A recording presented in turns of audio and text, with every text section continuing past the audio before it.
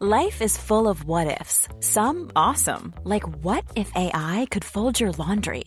And some, well, less awesome, like what if you have unexpected medical costs? United Healthcare can help get you covered with Health Protector Guard fixed indemnity insurance plans. They supplement your primary plan to help you manage out-of-pocket costs. No deductibles, no enrollment periods, and especially no more what-ifs. Visit uh1.com to find the Health Protector Guard plan for you.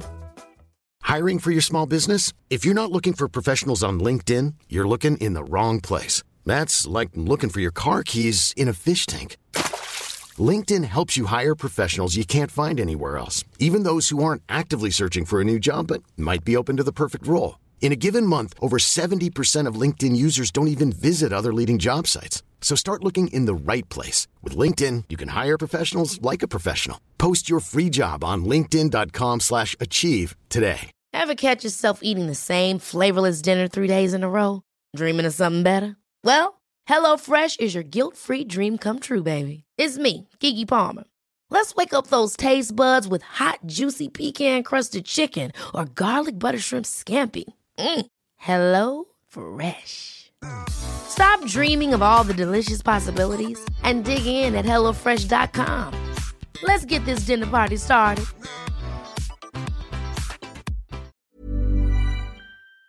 Scoop B Radio on your airwaves, on the airplane, on the train, in your house where you hear drilling while people are trying to get to work. Everywhere you want to be, I am Brandon Scoop B Robinson. Make sure to follow me on Twitter at Scoop B, Instagram Scoop_B, Snapchat Scoop_B. Make sure to subscribe to the Scoop B Radio podcast via Spotify, Apple Podcasts, Google Play, TuneIn app, Stitcher app, or simply visit scoopbradio.com. And basketball season is just about here, and to kickstart it right away, quick, fast, and in a hurry, is the guy that kind of knows basketball. I mean, he's been a trainer for 32 years, none other than Mr. Gary Vitti, former trainer to the Los Angeles Lakers, team doctor. Trainer, team doctor, what are we going with? Head athletic trainer. Even better. What's going on, sir? I'm going good. I'm retired now. They're getting ready for camp, and I'm happy for them, but I'm also happy that I'm not going. So I love being retired. I'm doing some writing. I'm doing some keynote speaking. I'm doing some consulting. I'm probably even busier than I want to be, but the big key is no stress. You mentioned something. You said that you're writing. Is there a forthcoming book that's coming out? What are you doing? Yeah, I'm on about chapter 5 right now, and when I get 6 chapters in, then we'll see if we can cut a deal with a publisher. But it's called 32 Years of Titles and Tears from the Best Seat in the House. That's a lot of depth there. Number one, you've been a trainer since with the Lakers. I look at it like this. I'm 33. You've been a trainer with the Lakers since I was pretty much 1 year old. The Lakers have been part of my family's life for years. And the one thing that I look at when I look at the Lakers dynasty is just basically how you've been around from Magic to Kobe.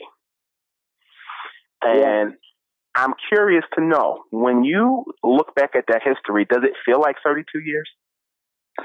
Going through it felt like it was 100 years. Okay, but now, as I look behind me, it went by awfully fast, and probably the last 15 years really flew by. So the first 15 sort of dragged along a little bit, and then the last 15 was like a blur.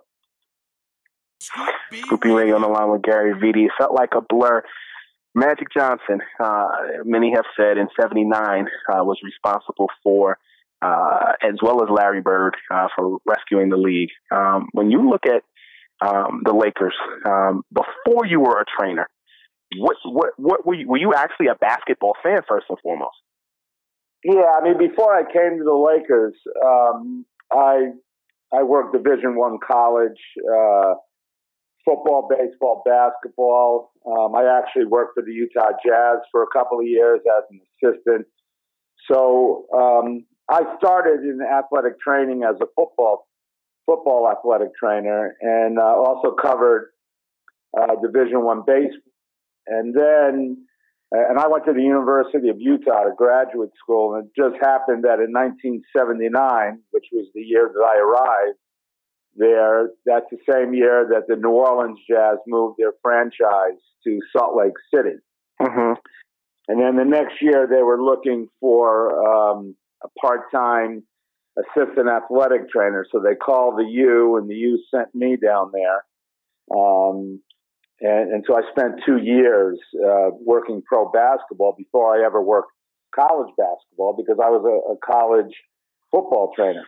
Mm-hmm. And so then I left. I finished school, and I left. I went up to the University of Portland, and I don't know if you remember Jose Slaughter and Darwin Cook, but these guys, they were really good, and they had just put University of Portland on the map, and they were building a new facility in Portland, and they wanted to get a new athletic trainer and start a curriculum and build a human performance lab and a weight room and all, training room and all this stuff. And so my name had been floating around. I was a doctoral student at that point, and so they offered me the job. I went up there for a couple of years, and they had a big-time Division I basketball program and soccer program. You know, other sports too, but those were the two main ones. And then from there, the Lakers called me in, well, it was August of 1984. I interviewed at the Forum with Jerry West. Jerry West actually picked me up at the airport, if you can believe that, in a navy blue Mercedes with tan interior. I remember like it was yesterday. He drove me to the Forum, and it happened to be that the U.S. was playing Spain for the gold medal in the 84 Olympics in the Forum. Mm-hmm. And so the place was electric. I interviewed for, I don't know, 3 or 4 hours with those guys, and went back to the airport and flew home and hoped that they'd offer me the job. And a few days later they did, and I came to LA, and I've been here ever since. When you're going through an athletic training, or just in general, medical or assistant coaching, I mean, how intensive are the questions that are being asked of you? Like, if you could give me some sample questions, I'm curious.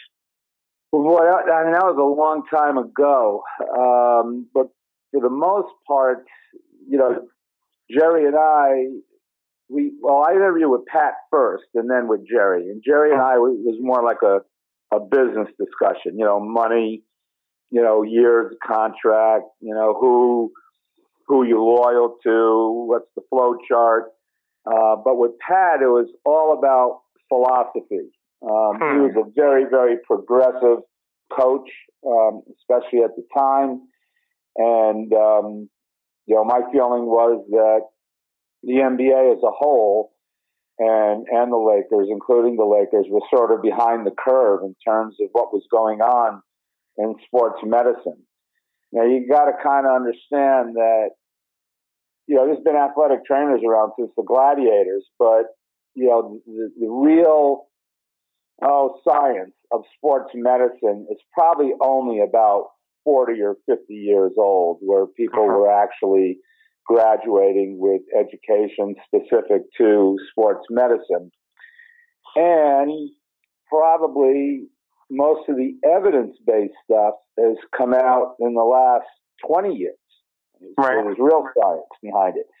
And so I was one of those guys. I was, you know, would have been one of the first PhDs in athletic training, you know, back in the early 80s. And so, you know, the way this stuff kind of works is the science comes from the university settings, because that's where, you know, that's what a PhD degree is. It's a research degree.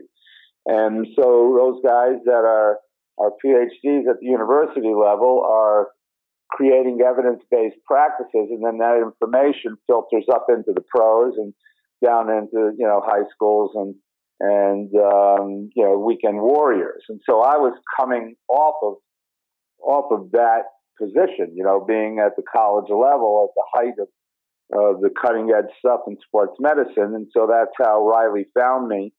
And we hit it off really, really well. I mean, he's a really intense guy, and I can handle that very well, because I'm that way. And so we did quite well together. I love Riley. A lot of people had a hard time with him, but I didn't. You said something that really stood out to me. Scoopy Radio on the line with Gary Vitti, Lakers royalty. My baby sister, she just turned 22, and when I tried to explain to her the NBA in the 90s in particular, I fell in love with the game in 91 when the Lakers played the Bulls in the finals that season. But when I talked to my sister, I explained to her that Phil Jackson in the 90s is kind of what Greg Popovich is to her age group now, just as far as the premier coach or someone that people find interesting, etc. When you were talking about Pat Riley, you mentioned that he was progressive in his approach or his teaching. If you look at today's NBA, who do you think would compare to Pat Riley as far as that cutting edge or that next? That's an interesting question, and I'm not sure it's one that I have an answer for. I mean, obviously the Spurs are well coached, and I think they have a great, athletic training department. They're sports medicine people, regardless of, whatever you hear with Kawhi. And it's not taking anything away from his situation. I don't know what the specifics are. I've only seen Kawhi Leonard play. I don't know him. And as far as I'm concerned, he's a champion. And so you got to kind of listen to what he's telling you. At the same time, I know those people in San Antonio, and they're really good at what they do. So I don't know where the breakdown happened there, but I think that's a very solid group. The Phoenix Suns historically have always been cutting edge. They don't have a very good team right now. I don't know how they're going to be this year, but they've been struggling.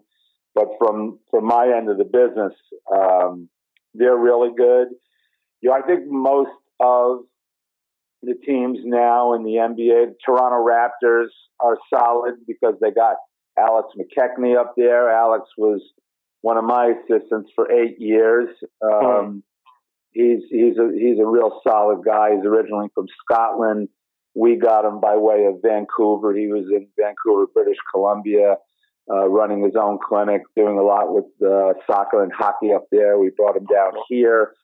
Chicago Bulls are good, but I think sports medicine is in a place now where it's all pretty good, and the reason why is because of the technology that's out there.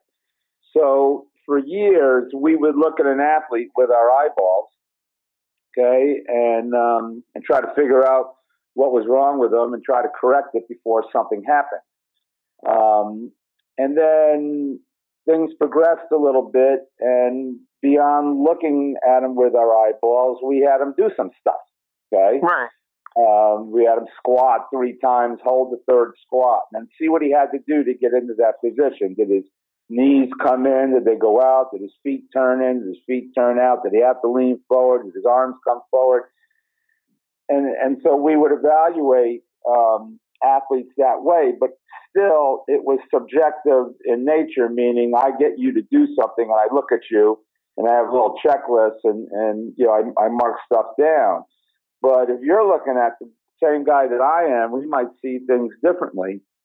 And so to some extent, it's still an objective evaluation. Today, we have high-speed cameras. We have high-speed wireless sensors that not only tell you did his knee turn in, but it'll tell you absolutely accurately how many degrees did it turn in.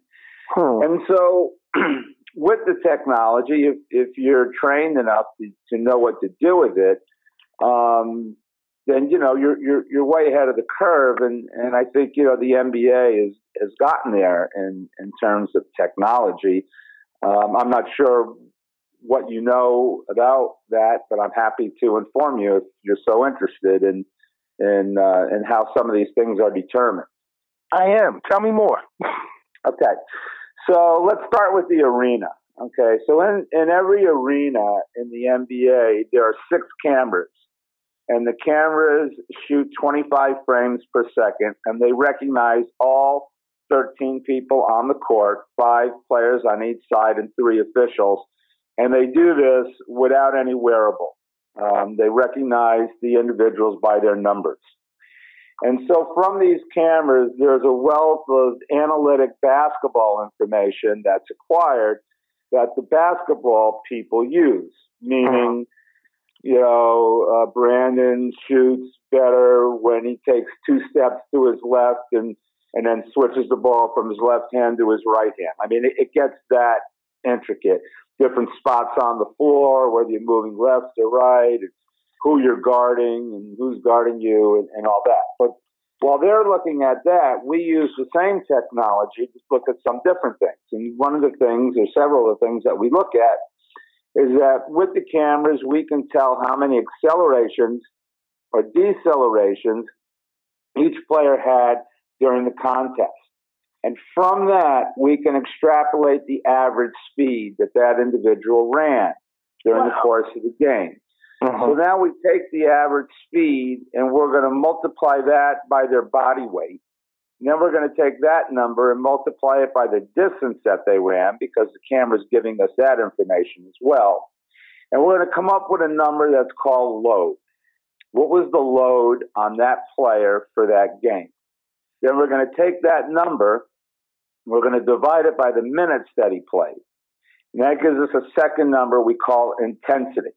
And so in theory, what we're looking at is we want to see a direct linear relationship between load and intensity. As load's going up, we want to see intensity to go up with it. If it's not, and then what I did was I created the stoplight, red, yellow, green, right? So if that's happening, then I slot that player in a green zone, and we can go ahead and push that player in games and practice and training. But if his intensity is beginning to flatten and he drops into the yellow zone, now we got to figure out why. Now, it simply could be he's guarding Stephen Curry, okay, and his intensity is going to go down because Steph is wearing him out. Or maybe he didn't sleep well the night before. Maybe he's sick. Maybe he's hurt. Maybe he got in a fight with his girlfriend. We don't know. And so we start looking at other things. So let's just say that if we were going to define load, let's say it's a combination of physical stressors and non-physical stressors, okay? And so the first thing we want to look at is the external load, meaning the stimulus that was put physically upon that individual. Now, that could be what we just talked about, okay, measured in the game that way, or if he's in the weight room, how much weight did he lift that day? Anything that's an external stimulus on his physical body. Okay? And today we have lots of ways to measure that stuff. We have GPS, we have accelerometers, gyroscopes, chronometers, dynamometers, cameras. We have everything that's objective. It's not just us trying to guess at what happened. Now, there's something else that we call an internal load. And those are the physiological and psychological responses to the external load. You with me? I am. Okay. So now we figure this stuff out, and the way we figure out the internal load is with what we call an RPE, and it's a ratings of perceived exertion. And so it's simply a questionnaire that you ask the player how they feel. You would do this every day, and 0 would be rest, and 10 would be maximum difficulty. How was your workout today on a scale of 1 to 10? So now you have another variable. And so what we can do is we can take that number from the RPE, and we can multiply that by the duration of the workout. And that gives us the load for that session. But maybe you're going through 2 days. So now it would be how many sessions of that load in 24 hours, and that would give us the daily load. Then we take the daily load over 7 days, and that gives us what we call the weekly load. And then we create a number that we call monotony, which would be one standard deviation of the weekly load. And we go back to that weekly load and we multiply it by monotony, and we come up with our final number that's called strain. What is the strain on that particular individual? And what we're trying to do is we're trying to monitor their optimal workload. And the way to do that is to create what we call an acute to chronic workload ratio. And so the acute workload would be the cumulative load for 7 days. Right. The chronic workload would be the cumulative load for 28 days. And then we compare the 7-day load to the 28-day load. Mm-hmm. The higher the acute workload compared to the chronic workload, the greater chance that that individual is going to get injured. And we know from some of the research that's been done, we can go back to strain, right, which is the weekly load times monotony, that we can go back and to 89% accuracy of all illnesses and injuries were correlated to a spike in strain within 10 days prior to the incident. Wow. So this stuff has become very, very scientific. And so as load increases equal to greater than 15% from the preceding week, then your injury risk goes up by 50%. And so it's the constant monitoring of the load and having the right equation to put it in. Now, one last point. Mm-hmm. What I first told you about when I was there, we were taking the speed times the distance times your body weight. Well, before I left, we ran the permutations of all three of those variables. And what we really found was to 94% accuracy, we could predict load by the distance that they ran, which is very interesting because let's just say you're a runner. Let's just say you're a jogger. How do you measure your load? You go for a run, you know how far you ran, and you know how long it took you, and that's your load. Okay? And then you can make increases to the time and distance that you ran based on the load, not increasing more than 10 to 15% in any week. Okay? That's how you will prevent getting hurt. Tendonitis, stress fractures, strains, things like that. And so all of this stuff has become very scientific. Now, in the games, in the NBA, at this point, you're not allowed to use wearables. So everything has to be done by camera. But in training and practice, you can use wireless sensors. Now, you don't have to put a sensor on every guy on the team. You can, okay? But probably, what you should do is you take a big guy and a little guy every day. Because most of the big guys are doing about the same workload and most of the little guys are doing the same workload. Okay? And you choose a different guy every day because the guys, the players, they don't want these sensors on them. I mean, they feel like lab rats and so you switch it up in theory with a 15-man roster, with the game schedule, as little as we practice today, probably a guy's going to wear a sensor every 10, 12 days or something like that. So it's not that bad. But eventually, really what's going to happen, I believe anyway, is that every pair of shoes, even your dress shoes, someday are going to have a sensor in the shoe. And the algorithms are going to, be based on the sensors and the cameras that are used now. Because the reason why we don't have this yet is we actually do have smart shoes where there's sensors in the shoe. The problem is that if you're running straight ahead you could probably get very accurate information. So the two things that the body doesn't like is slowing down and turning. So if you could run as fast as you could and circumnavigate the globe, right? There was a road that went all the way around the world, and you never got tired, and you ran as fast as you could, you would never get hurt. It's when you try to slow down, we call that an eccentric load. When you eccentrically load, that's when things start going wrong in the kinetic chain. And if you're trying to turn, meaning you're putting torque, you're twisting on joints. If you look at our body, there's some joints that we want mobile, and there's other joints that we want stable. Now, we don't want any joint to be too mobile, because then, you dislocate and the load gets shifted in all the wrong places. But sort of think of it this way. You have 26 bones in your feet, and each time two of those bones come together, you form a joint. And so you want some mobility in your foot so that you can absorb the shock of all of your body weight coming down on your foot. And if you look at your foot, your big toe's bigger and thicker than your second toe, then your third, all the way down to your little toe. And the bones in front of those toes, the metatarsals, are the same way.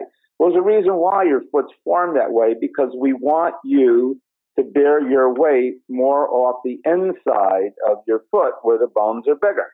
The guys that bear their weight on the outside of the foot, they're the ones that break that fifth metatarsal, which they call a Jones fracture, and you end up putting a, like Lopez is the kid that's had 3 of them already, right? But I think they got it straight. I think, for one thing, big guys like that, sometimes they can't find screws long enough. They make them for the population. How many 7-footers, how many screws, you can't make any money on that. It's not like you're down to Home Depot and these are surgical screws. So I know I'm going off on a little bit of a tangent. No, you're not. I'm learning something. Okay, you're with me. So yeah. Okay, so what we want is we want that foot to be mobile, but not too mobile, but mobile. But the knee, we don't want that mobile. We want that really stable. But we want more motion in your hip, but we don't want it in your spine. Okay, we don't want your spinal cord's in there. I mean, we don't want those bones shifting around. Okay, and your shoulder, we want more motion, right? And the way God created us is like every other joint.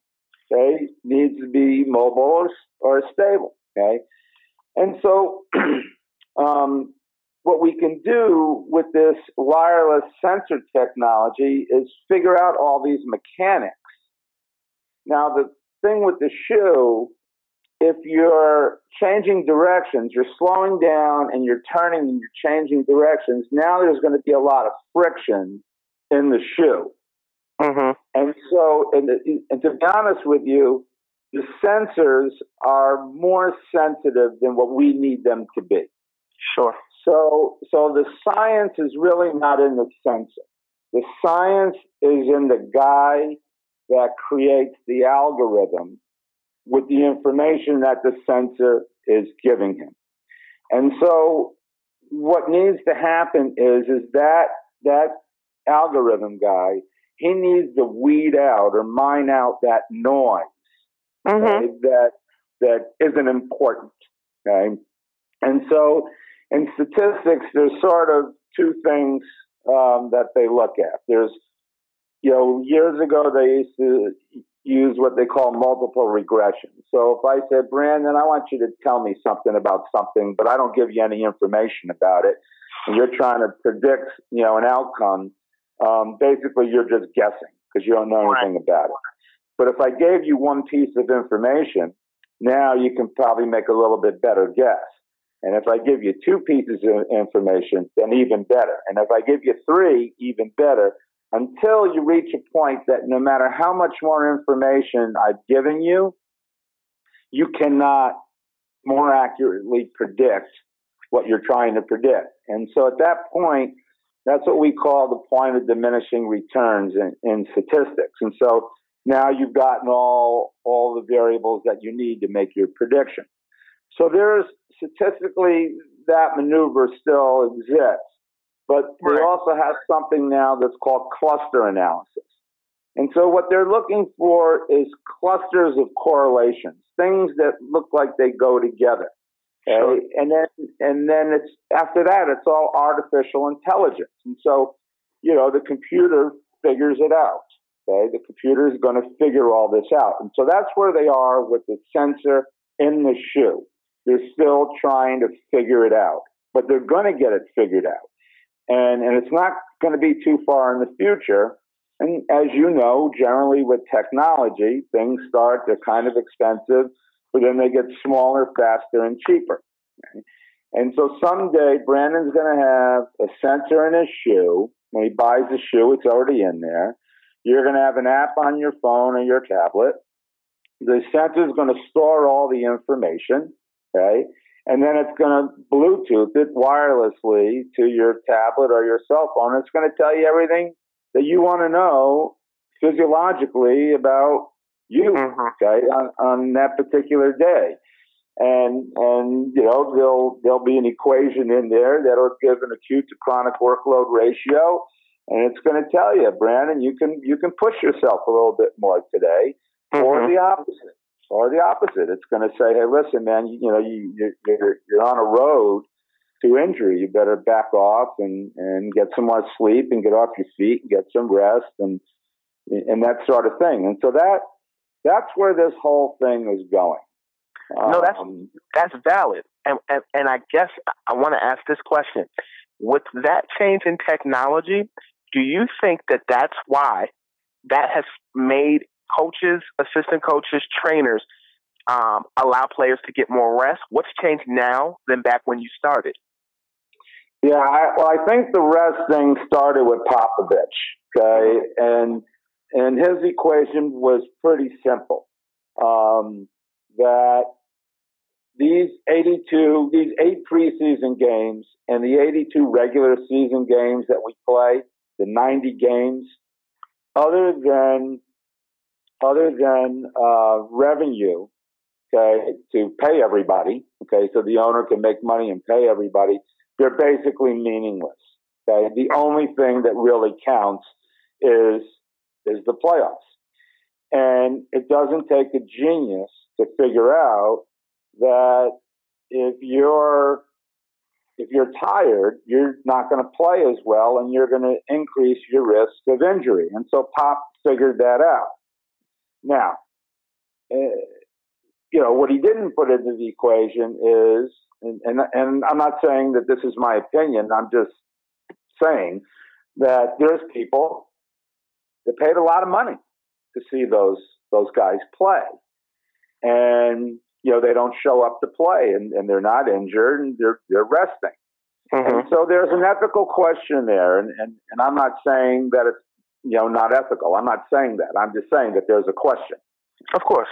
And so in my mind, and I bring this up because in my mind, when we were in the 80s and, we went 67 and 15 in whatever year, 87, I think it was, guys played 82 games. And so, when you're playing today, it's now become a different game. In the sense that you've taken that variable out of the game, the fatigue factor, where that was part of it. That was part of the strategy of the game. Okay, that can you play when you're tired? Can you play when you're hurt? Okay, now you don't have to. If you're tired, you're hurt, don't worry about it. Don't play. So it changes the dynamic of the game, and then the other part of the game that's changed drastically is the speed of the game. So, it's not a big man's game anymore. It was a low post game, in, out. Now, it's a point guard dominated game. These guys are, there's a lot of injuries. And one of the reasons I believe is because of the speed of the game. They are moving at a very, very high rate of speed.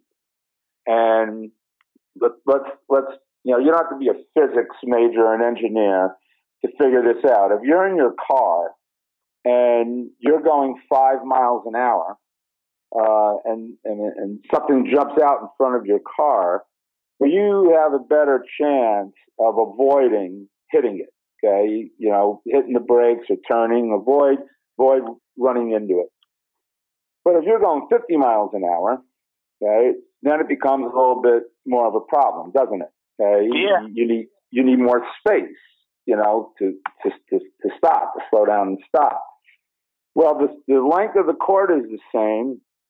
The speed, the one thing, everything in the game is the same. The height of the rim, the measurements on the floor, everything's the same. The only thing that's changed is the speed of the game. And the guy that I think, my personal opinion is Russell Westbrook is the guy that impresses me the most with the rate of speed that he can move and then stop on a dime. So if there's a defensive guy in front of him and he's got a full head of steam bringing the ball up the floor, he can stop right in front of that guy and go straight up for a jump shot and not run him over, not draw an offensive foul, or he can slow down and pivot and turn left or turn right to go around and cross him over. And even he has suffered injuries, and he's the best at it. Mm-hmm. And so once again, these are the issues, slowing down and turning. And so going back to what I was saying, where we were looking at average speed times body weight times distance, and we found that distance was, the 94% accuracy on prediction. Maybe the other two variables were not what we should have been looking for. So the average speed is accelerations and decelerations. And they combine them, they figure out an average speed, right? Maybe we should cut the accelerations out because you don't get hurt accelerating. Right. And just look at decelerations and changing directions. And now maybe look at distance, decelerations, changing directions, body weight, time on the floor. Okay? These might be, better variables to look at, but I retired, so out of somebody else's job now. No, that's valid. That's valid. Scoopy Radio on the line with Gary Beatty. You talked about just all of the different changes in technology and speed. I remember I was in grad school, and I watched Kobe Bryant a lot, particularly like from 2011 to till the end, really. And the thing that was disheartening was he, like Michael, had a perfect career, winning-wise and just intensity-wise, but the thing that Michael did not have was that devastating Achilles injury. And I believe that Kobe, had he not had that Achilles injury, definitely would have played longer. It was game 80 of the Lakers' regular season game, and he tore it. He tore his Achilles against the Utah Jazz, if I'm not... Well, actually, no. Wasn't it against the Golden State Warriors? It was. It was against the Warriors, and that's when Mark Jackson was coaching. Exactly. Do you think that in cases like Bryant, where he's a superstar, the rules for those type of algorithms differ? Somebody like Kobe, somebody like Michael. How does that differ from somebody who's a role player or somebody who's a star? No, I think it's the same. What may be a little bit different for them is the RPE scale. Mm-hmm. Because the rate of perception of exertion. I mean, Kobe, I don't know if he had it within himself to admit that he was exhausted. So that part of it is subjective to oneself. Mm-hmm. And you say whatever you want about Kobe Bryant. You like him, you don't like him, you love him. But there's 4 things that you cannot take away from Kobe Bryant. And let's say one of them is talent. But in my opinion, and this keynote that I do, that's also called 32 Years of Titles and Tears. One of my GV gems, as my daughter calls these things, GV gems. They're little life lessons that I taught my kids, and they call them GV gems. But one of them is that talent is the most overrated thing in life. And so what if I told you that Kobe was talented, but he was not the most talented? There's other players that were more talented than Kobe. Why does Kobe have 5 rings and some of these other guys have none? So we're going to give him the talent thing. But when you really look at Kobe, there's really nothing that special about him physically in terms of a basketball player. Did he have speed? Yeah, but there was other guys that were faster. Did he have good size? Was he strong? Yes, he was. There's no doubt about it. But there was other guys that were bigger and stronger and faster.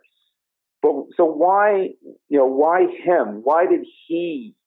How did he do more with less? Mm-hmm. So let's give him one. We're going to give him the talent thing, but we're going to qualify it as I just did. Right. Well, the second thing is that he worked really hard, but a lot of guys worked hard. It's not enough today, no matter what you do. I don't care what you do for a living. This could be outside of sports, and this is what I tell my children. Not enough to work hard. A lot of people work hard. If you want to be the best, you not only have to work hard, but you have to work smart. Hard and smart. Use your brain. Number 3, Kobe was tougher than anybody that I had ever come around. He basically eliminated the words can't and won't out of his lexicon and replaced them with can and will. He just believed that he could do it, no matter what it was. He believed he could do it. And if you want to, I'll finish this, and then if you want me to tell you a story, I will, about the way he looks at things. Take your time. I'm in no rush. So tougher than anybody that I've ever been around. And I work football and everything. This guy he's a different cat. And then the other thing about Kobe is that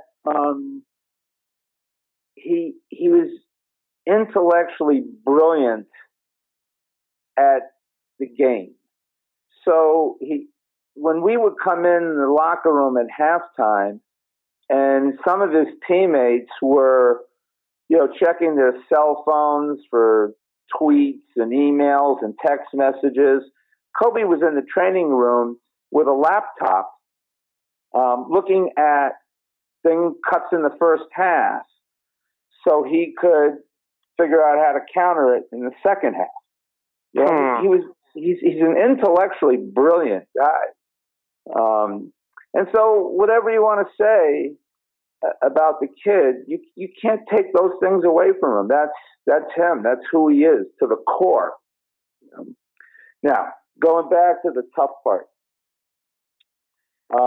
He comes flying down the aisle of the airplane and says to me, he goes, GB, you got to watch this. But watch what? He goes, have you ever heard of Saw? So you know the Saw movies? Mm-hmm. You know what I'm talking about? Okay. So I didn't know what they were. So he hands me this disc, the Saw disc. And one of the scenes is this guy has this thing on his head called the reverse bear trap. And so it's this giant metal thing on a guy's head, and there's these things in his mouth. And you know how, you step on a bear trap and the two metal things come together and they crimp onto your leg, your foot, right? Mm-hmm. Well, this is the opposite. So these things are already together, but if you trip, the wire, then it's going to open, not close. And when it opens, it's going to rip your jaw off of the rest of your skull. Right. Yeah. So the Saw guy, that created the contraption, he drugs this guy, and while the guy's, out, he implants the key to this contraption behind the guy's eyeball. And so he's got this thing on his head that he can't get off unless he gets the key, and he gives the guy a scalpel, and he's got to cut his own eyeball out to get the key to take the thing off his head. So I don't know who thinks up stuff like this, okay? But Kobe was absolutely, of all the different possible things that happen in these Saw movies, he was totally enamored by that scene. And he came back, and before I even saw it, he said, "You need to watch this." He goes, "I'm telling you, I could do it." I go, "Do what?" He goes, "You'll see." He goes, "I can do it." And he had already convinced himself that if he was ever in this situation, that he would take the momentary pain of cutting his eyeball out to save his life. And that's, I mean, think about that. First off, who thinks of stuff like that? And even if you watched it, you wouldn't kind of put yourself in that guy's position for real. Kobe did. He actually, he sort of relived it and said, if it was me, I could do it. He had already convinced himself that he convinced me that he would do it, right? So that's the kind of guy he is. He cut his own eyeball out to get a key to take something off of his head. What do you think? Yeah, that sounds like Kobe. I with some of my friends just having lunchroom conversations in high school and college, we often talked about how Kobe, and I mean this in all due respect, had a serial killer's mindset in that he was just calculated in everything. You can tell by the way he put the shirt in, the way he bloused his shirt, the way he wore his socks, the way he, tied his sneakers, just everything was calculated.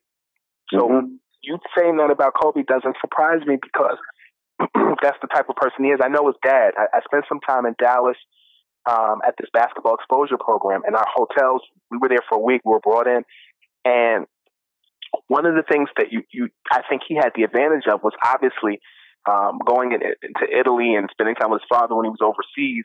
I think those tapes, he often talks about watching Isaiah, watching Michael, watching Magic, his dad playing for the Sixers, and seeing that. And then the other advantage I think he had, and I think it was ahead of his time, was the notion or the reality that he was a second generation ball player, like many NBA players are now. You look at Michael Thompson's son Clay, you look at Steph Curry, you look at all of these guys. They studied a lot of tape and they studied the lifestyle and what it was like to be a ball player before they became one. That's a good point. I think what's the book Outliers? You said you become an expert, Malcolm Gladwell, when you spend 10,000 hours, and he had more than 10,000 hours. I think that's what makes him special. Yeah, no, I think the serial killer is a great analogy, and I never really thought about the second generation thing, but I think that's a very interesting point and a good one.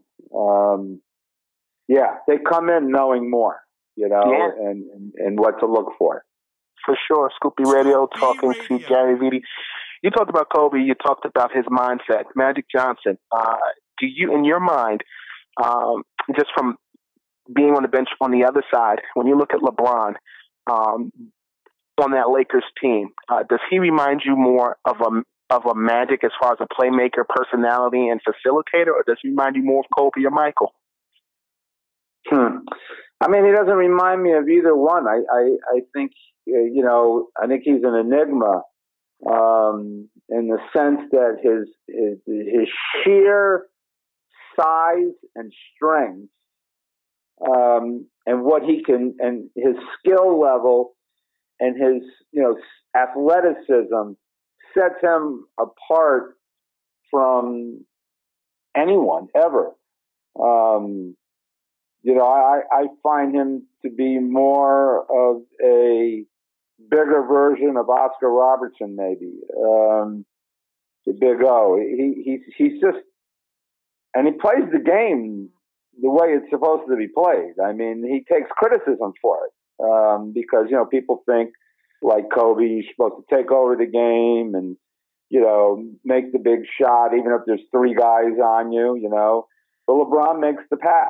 He draws a defense to him and he makes the right play. And I, for one, applaud that. Some people criticize him for it. But it's hard for me to compare him to anyone. I don't think there is anyone, and I guess I made my comparison. He's a bigger version of Oscar Robertson. You're too young to see an Oscar play. You should go back and watch tape. But he was a monster. I watched growing up a ton of classic sports, ton of ESPN Classic, and just from when I wasn't around at that time, but the numbers specifically reflected. I think there was a stat that they used to read all the time that LeBron, like Oscar, like Michael, averaged at least 25 and 5. I think it was for a multitude of seasons, and so the statistics definitely back up those facts. Mm-hmm. Related to Gary Vitti, and I was actually talking to some friends yesterday about Kareem. When you look at Kareem Abdul-Jabbar, people often discuss the top 5 of all time, and sometimes I think at this point in life in 2018, some may leave out Kareem, and I told a group of people that I feel like he's beginning to get the Wilt Chamberlain treatment. People see the scoring record with Kareem, and people see Wilt, and so many people didn't see him play. When you look at Kareem Abdul-Jabbar from a skill standpoint, what was he like sitting on the bench watching him for you? I believe that Kareem Abdul-Jabbar was not only the greatest basketball player that ever played the game. I can make an argument that he was the greatest athlete to ever walk the planet. If you really look at what Kareem accomplished in his career, there is no one that's come even close to the success that he's had in terms of championships, whether it be high school, college, pros, MVPs, scoring. He's beyond, like way beyond anybody else that's ever played any sport. And I actually, after Tom Brady, they made a big deal about him, saying he's the greatest athlete of all time. And I posted something on Facebook about Kareem, and said I think Kareem is the greatest athlete of all time. And then I listed, the things that he did, and it doesn't take much. Just go to Google and you'll see it. They still haven't broken his record, and I don't think anybody will, because for one thing, no one will play long enough. Okay, it takes a lot of years to score that many points. So anyway, that's my opinion. In October 1984, at a Lakers training camp at College of the Desert outside Palm Springs, Magic, James Worthy, and Kareem Abdul-Jabbar ran the 3-lane rush, and they covered the court in 3 passes. The ball never touched the floor. You told Sports Illustrated, Lee Jenkins, he's now at the Los Angeles Clippers, but at the time at Sports Illustrated, you told him they were like deer. It was the first time in my life I was in awe. Yeah. Why was deer the first thing that came to mind? I had met a lot of the guys, but I met them individually. Okay, so I'd be at the Forum, and Michael Cooper would show up one day. You know what I mean? And it was like, hey, here, meet Gary Vitti, right? But I hadn't seen them all in the gym at the same time. Mm-hmm. And that first practice was remarkable to me. The way they flew up and down the floor and fluidly.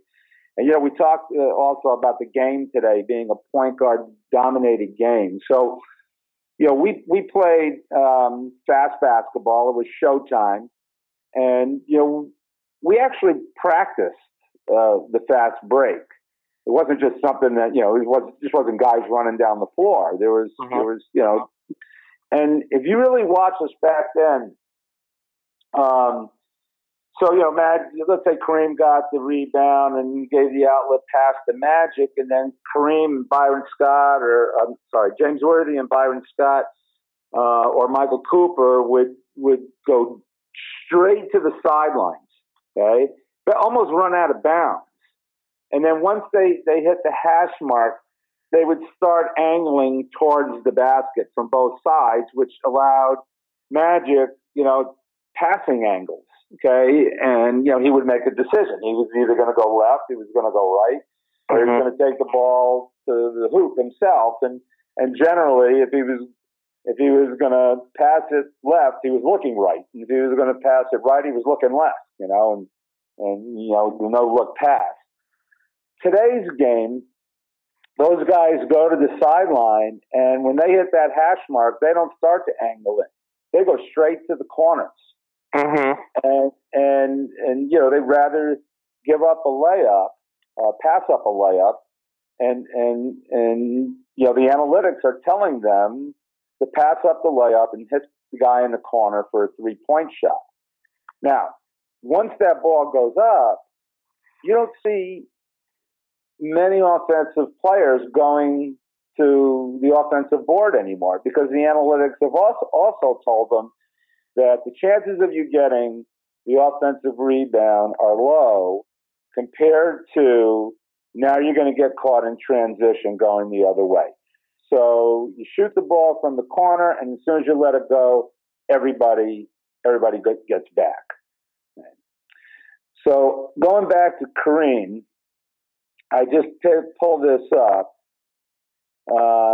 Here's a few things about him. 6-time NBA champ, 2-time NBA Finals MVP, 6-time most valuable player of the league, 19 All-Star games, 10 NBA All-First teams, 5 All-NBA second teams, 5 NBA All-Defensive first teams, 6 NBA All-Defensive second team. He was the Rookie of the Year. He's a 2-time scoring champ. He was the NBA rebounding champ.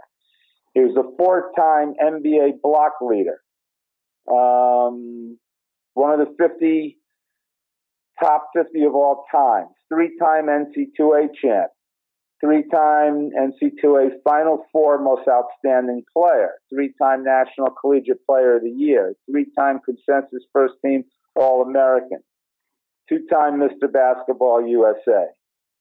I mean, you know of anybody in any sport that's done anything even close to that? No, and I think what sets him apart is the championship run with the Lakers, the Skyhook, UCLA, and Milwaukee. And I think what happens is with Kareem, oftentimes people are enamored by Michael because Michael changed the game.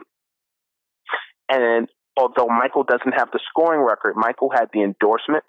Michael had the 6 championships and went undefeated in the championships. And I think many times guards get more attention than centers. And I can even take that down the line with Shaq. Shaq was a center. I think Shaq was the first time many people took a center seriously, even with selling sneakers. I think that Kareem gets some of that same thing. And Kareem was also in movies, though. That's what makes him special. In a day and age where somebody like LeBron is doing movies now, Kareem did that already. And it's not to take anything away from LeBron.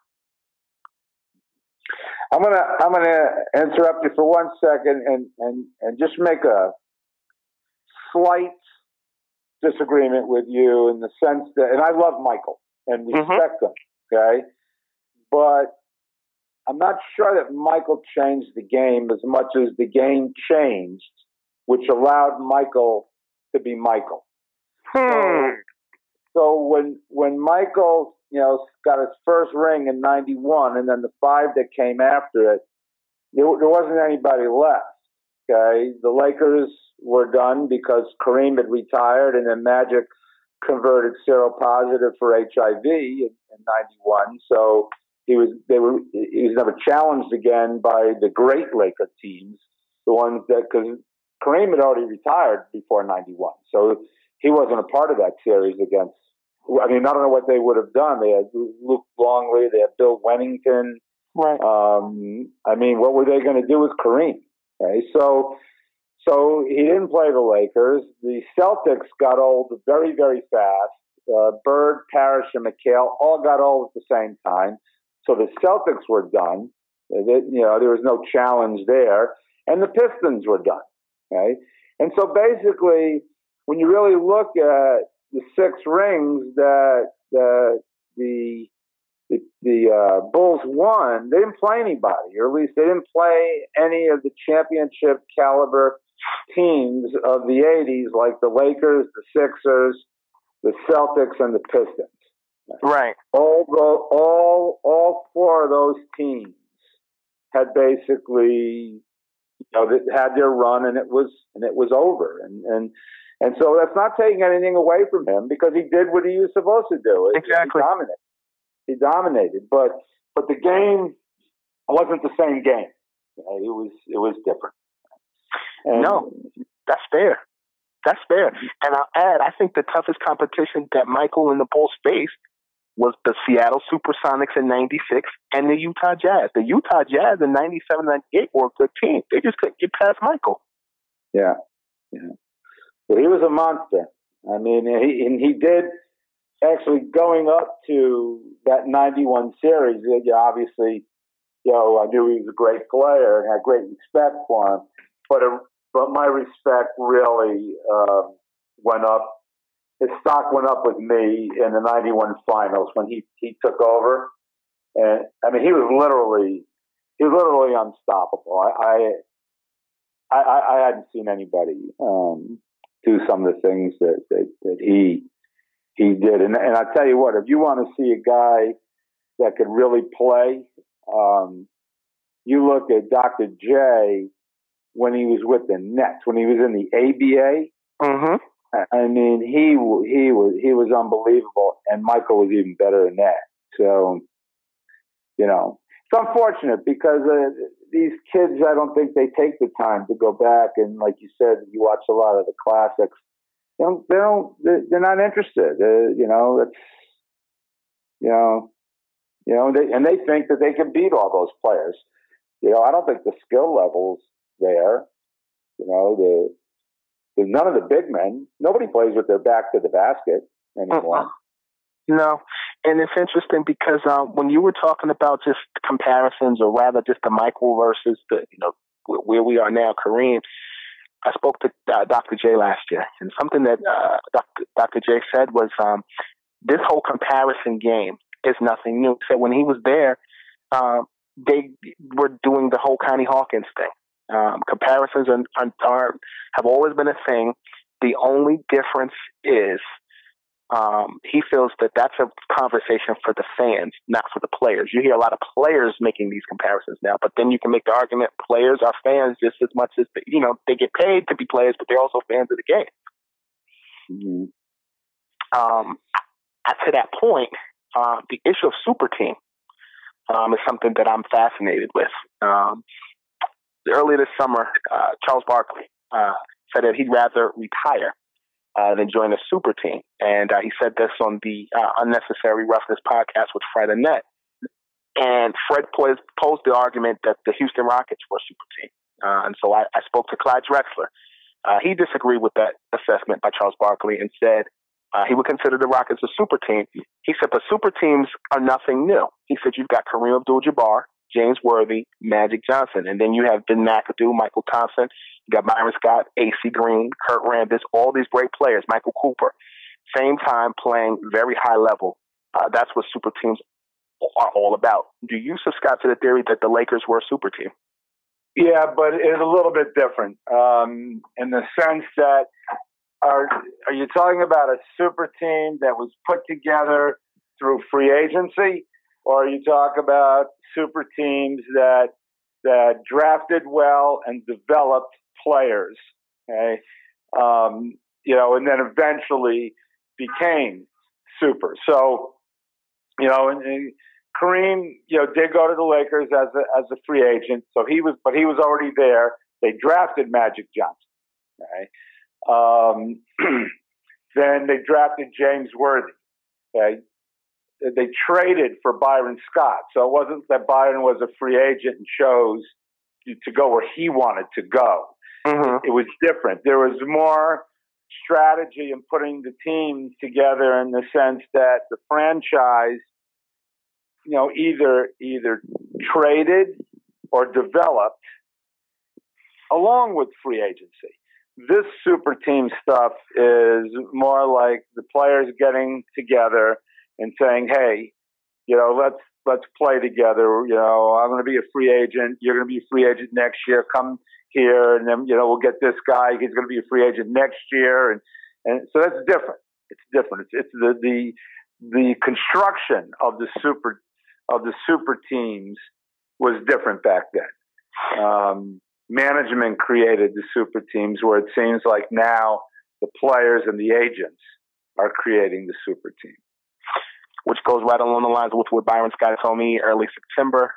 He said that the Lakers were a super team. He said we didn't call it a super team back in those days because Jerry West was a master at drafting guys and making trades to make that dream such a super team. But no one looked at them and said, that's a super team.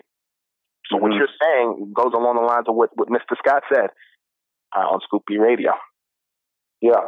Well, Byron and I came up together. He came to the Lakers 1 year before I did. I was in the league before him. Like I said, I was with the Jazz, and then I left the league and then came back. And Byron and I and James are still very, very close. We see each other all the time, have dinner together, families, and everything. You talk about two solid guys on and off the court, loyal, wonderful human beings. Scoop B Radio talking to Mr. Gary Vitti. Sir, one of the things that I think was just groundbreaking when you were with the Lakers, obviously, 32 years, you've been to the NBA Finals 12 times.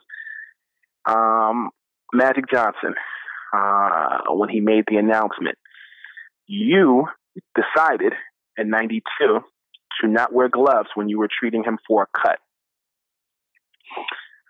You face a lot of criticism for that. I did. Mm-hmm. Yeah. Do you think it was because people were scared, or do you think it was because they didn't know what was actually happening? Usually one goes with the other, right? So fear comes from ignorance. When you don't know something, then you fear it. And it was a different time. We didn't, the world didn't know a lot about the disease. I knew more than most, so I knew what I was doing.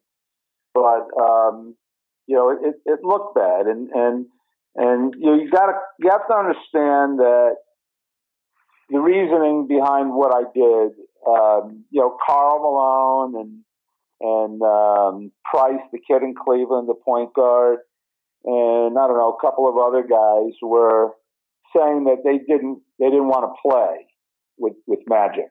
Mm-hmm. And, they were very vocal and public about it. But what a lot of people didn't know was his teammates were coming to me privately and saying, hey, look, Karl Malone doesn't want to play with me. How often does he play with him? I got to practice with the guy every day.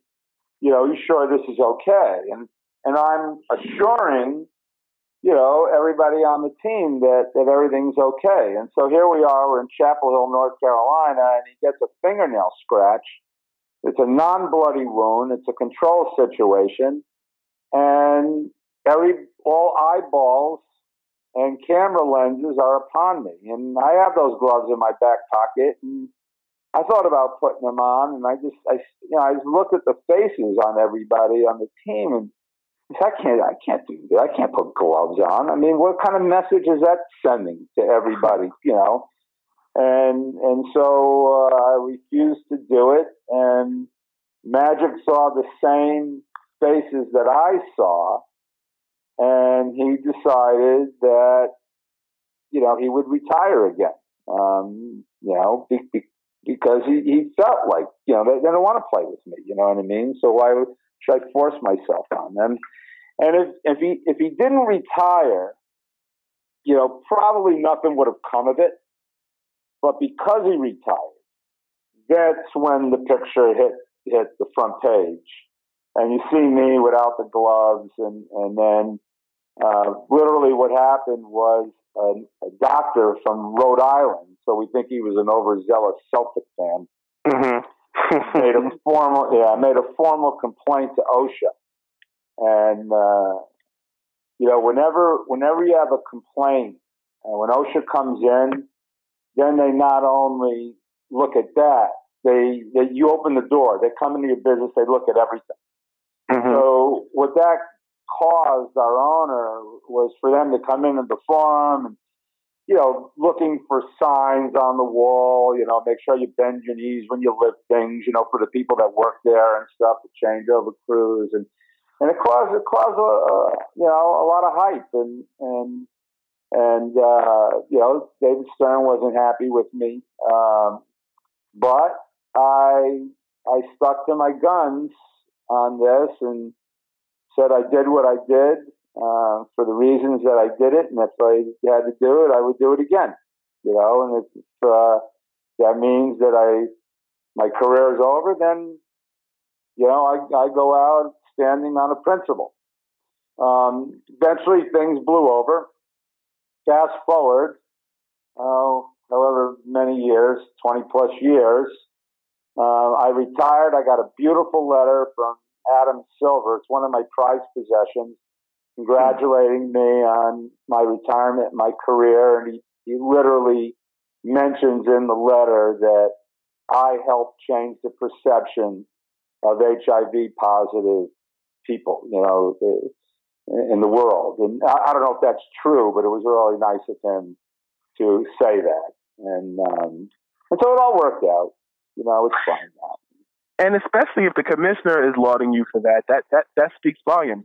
Commissioner Silver, very well respected, particularly how he entered his role and early on, and has carried that popularity over in today's game. Gary Vitti on the line with Scoop-B Radio, talking all things Lakers. His career, native of Connecticut, made his way to Los Angeles. When you went to LA, you guys were rock stars. You were on the cover of Sports Illustrated with that team. When you were on your way out, you got a video montage, tribute on the Staples Center Jumbotron. You were first for that. Did you know that was going to happen? Were you surprised? How did you feel when that happened? You mean when I first came to the team and saw how they treated our players? It was no, I didn't know that was going to happen because my experiences with the Jazz, nobody cared about them. But yeah, well, we went on the road and we would pull up, to a hotel at 2 or 3 in the morning, and there's 100 people waiting in front of the hotel to get a glimpse of Magic, or Kareem or whoever. It was interesting. It was sobering. I tried never to get too caught up in the hype. Chick Hearn said a couple things to me that helped me out early in terms of remaining humble and stuff like that. One of the things he said to me, he goes, all those people you step on the way up the ladder, the same people you run into on the way back down. And it always stuck with me, not that I stepped on anybody, but, when you start walking around thinking that you're special because you're with the team, you can anger a lot of people that way. And so although it was mesmerizing in many ways, I tried not to get too caught up in the hype,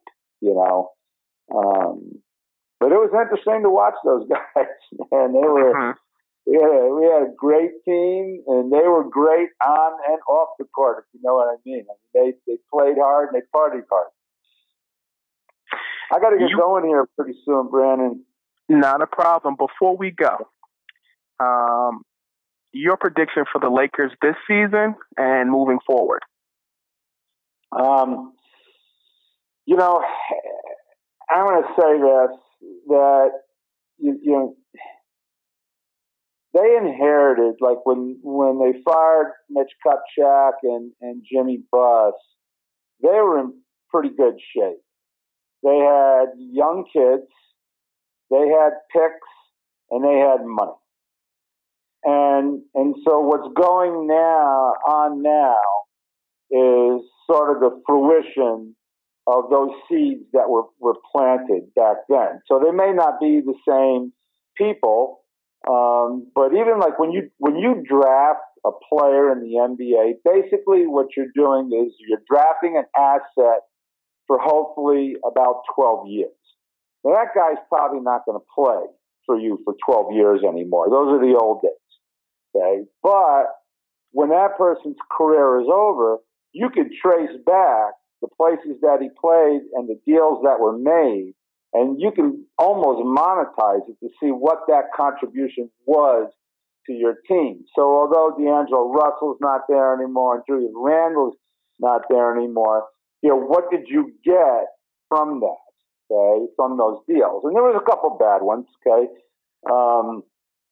But,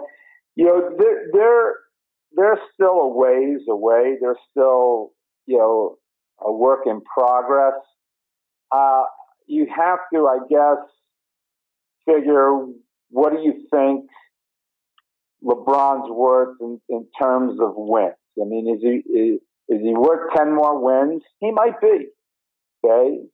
And they may need 10 wins to get the A spot. I really don't think that they'll be in the upper bracket. I don't think they'll be one of the top 4. And then the question is 5 through 8, what's going to separate 5 through 8 or 5 through 9, okay, the team that doesn't make it. And it could be as close as 1 to 2 games from 5 on down. It just depends on how the league, what the league does. The Western Conference is tough. They certainly have a better chance of being a playoff team with LeBron. Maybe the greatest thing is the culture that the Lakers created. May be reborn. There may be a renaissance there. Because of LeBron's work ethic and his competitive nature, that will rub off on the young kids. And so, I think that answers your question. I think they'll be a playoff team. And I think they have a very bright future, but they're definitely not there yet. In this league today, you need a minimum of a 3-headed monster. Golden State has 4. If you consider Boogie a monster, in my opinion, he was probably the best center in the league when he was in Sacramento before he got hurt. So we'll see how he comes back from his Achilles thing. We'll see. We'll see what happens.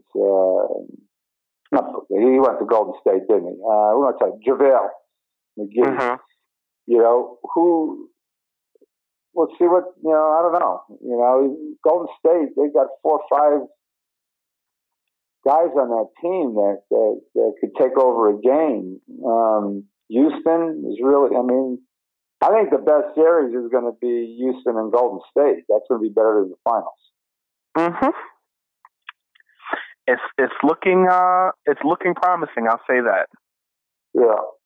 It's looking promising. Scoopy Radio on the line with Mr. Gary Vitti. You got to get up out of here, brother. I thank you so much for your time. An honor, and we hope to catch that book sometime soon, man. Yeah, I'm working on it. Let me know when you put the podcast out. And I'll tune in and listen to us. For sure, my brother. Thank you so much. Thank you, man. You have a good one. Thank you. All you right. too. Scoop B Radio. Planning for your next trip? Elevate your travel style with Quince. Quince has all the jet-setting essentials you'll want for your next getaway, like European linen, premium luggage options, buttery soft Italian leather bags, and so much more. And is all priced at 50 to 80% less than similar brands. Plus, Quince only works with factories that use safe and ethical manufacturing practices. Pack your bags with high-quality essentials you'll be wearing for vacations to come with Quince. Go to quince.com/pack for free shipping and 365-day returns. Ever catch yourself eating the same flavorless dinner 3 days in a row? Dreaming of something better? Well, HelloFresh is your guilt-free dream come true, baby. It's me, Keke Palmer. Let's wake up those taste buds with hot, juicy pecan-crusted chicken or garlic butter shrimp scampi. Hello Fresh. Stop dreaming of all the delicious possibilities and dig in at HelloFresh.com. Let's get this dinner party started. Hi, I'm Daniel, founder of Pretty Litter. Did you know cats tend to hide symptoms of sickness and pain? I learned this the hard way after losing my cat, Gingy. So I created Pretty Litter, a health monitoring litter that helps detect early signs of illness by changing colors, saving you money and potentially your cat's life. Pretty Litter is veterinarian developed, and it's the easiest way to keep tabs on your fur baby's health right at home. Go to prettylitter.com and use code ACAST for 20% off your first order and a free cat toy. Terms and conditions apply. See site for details.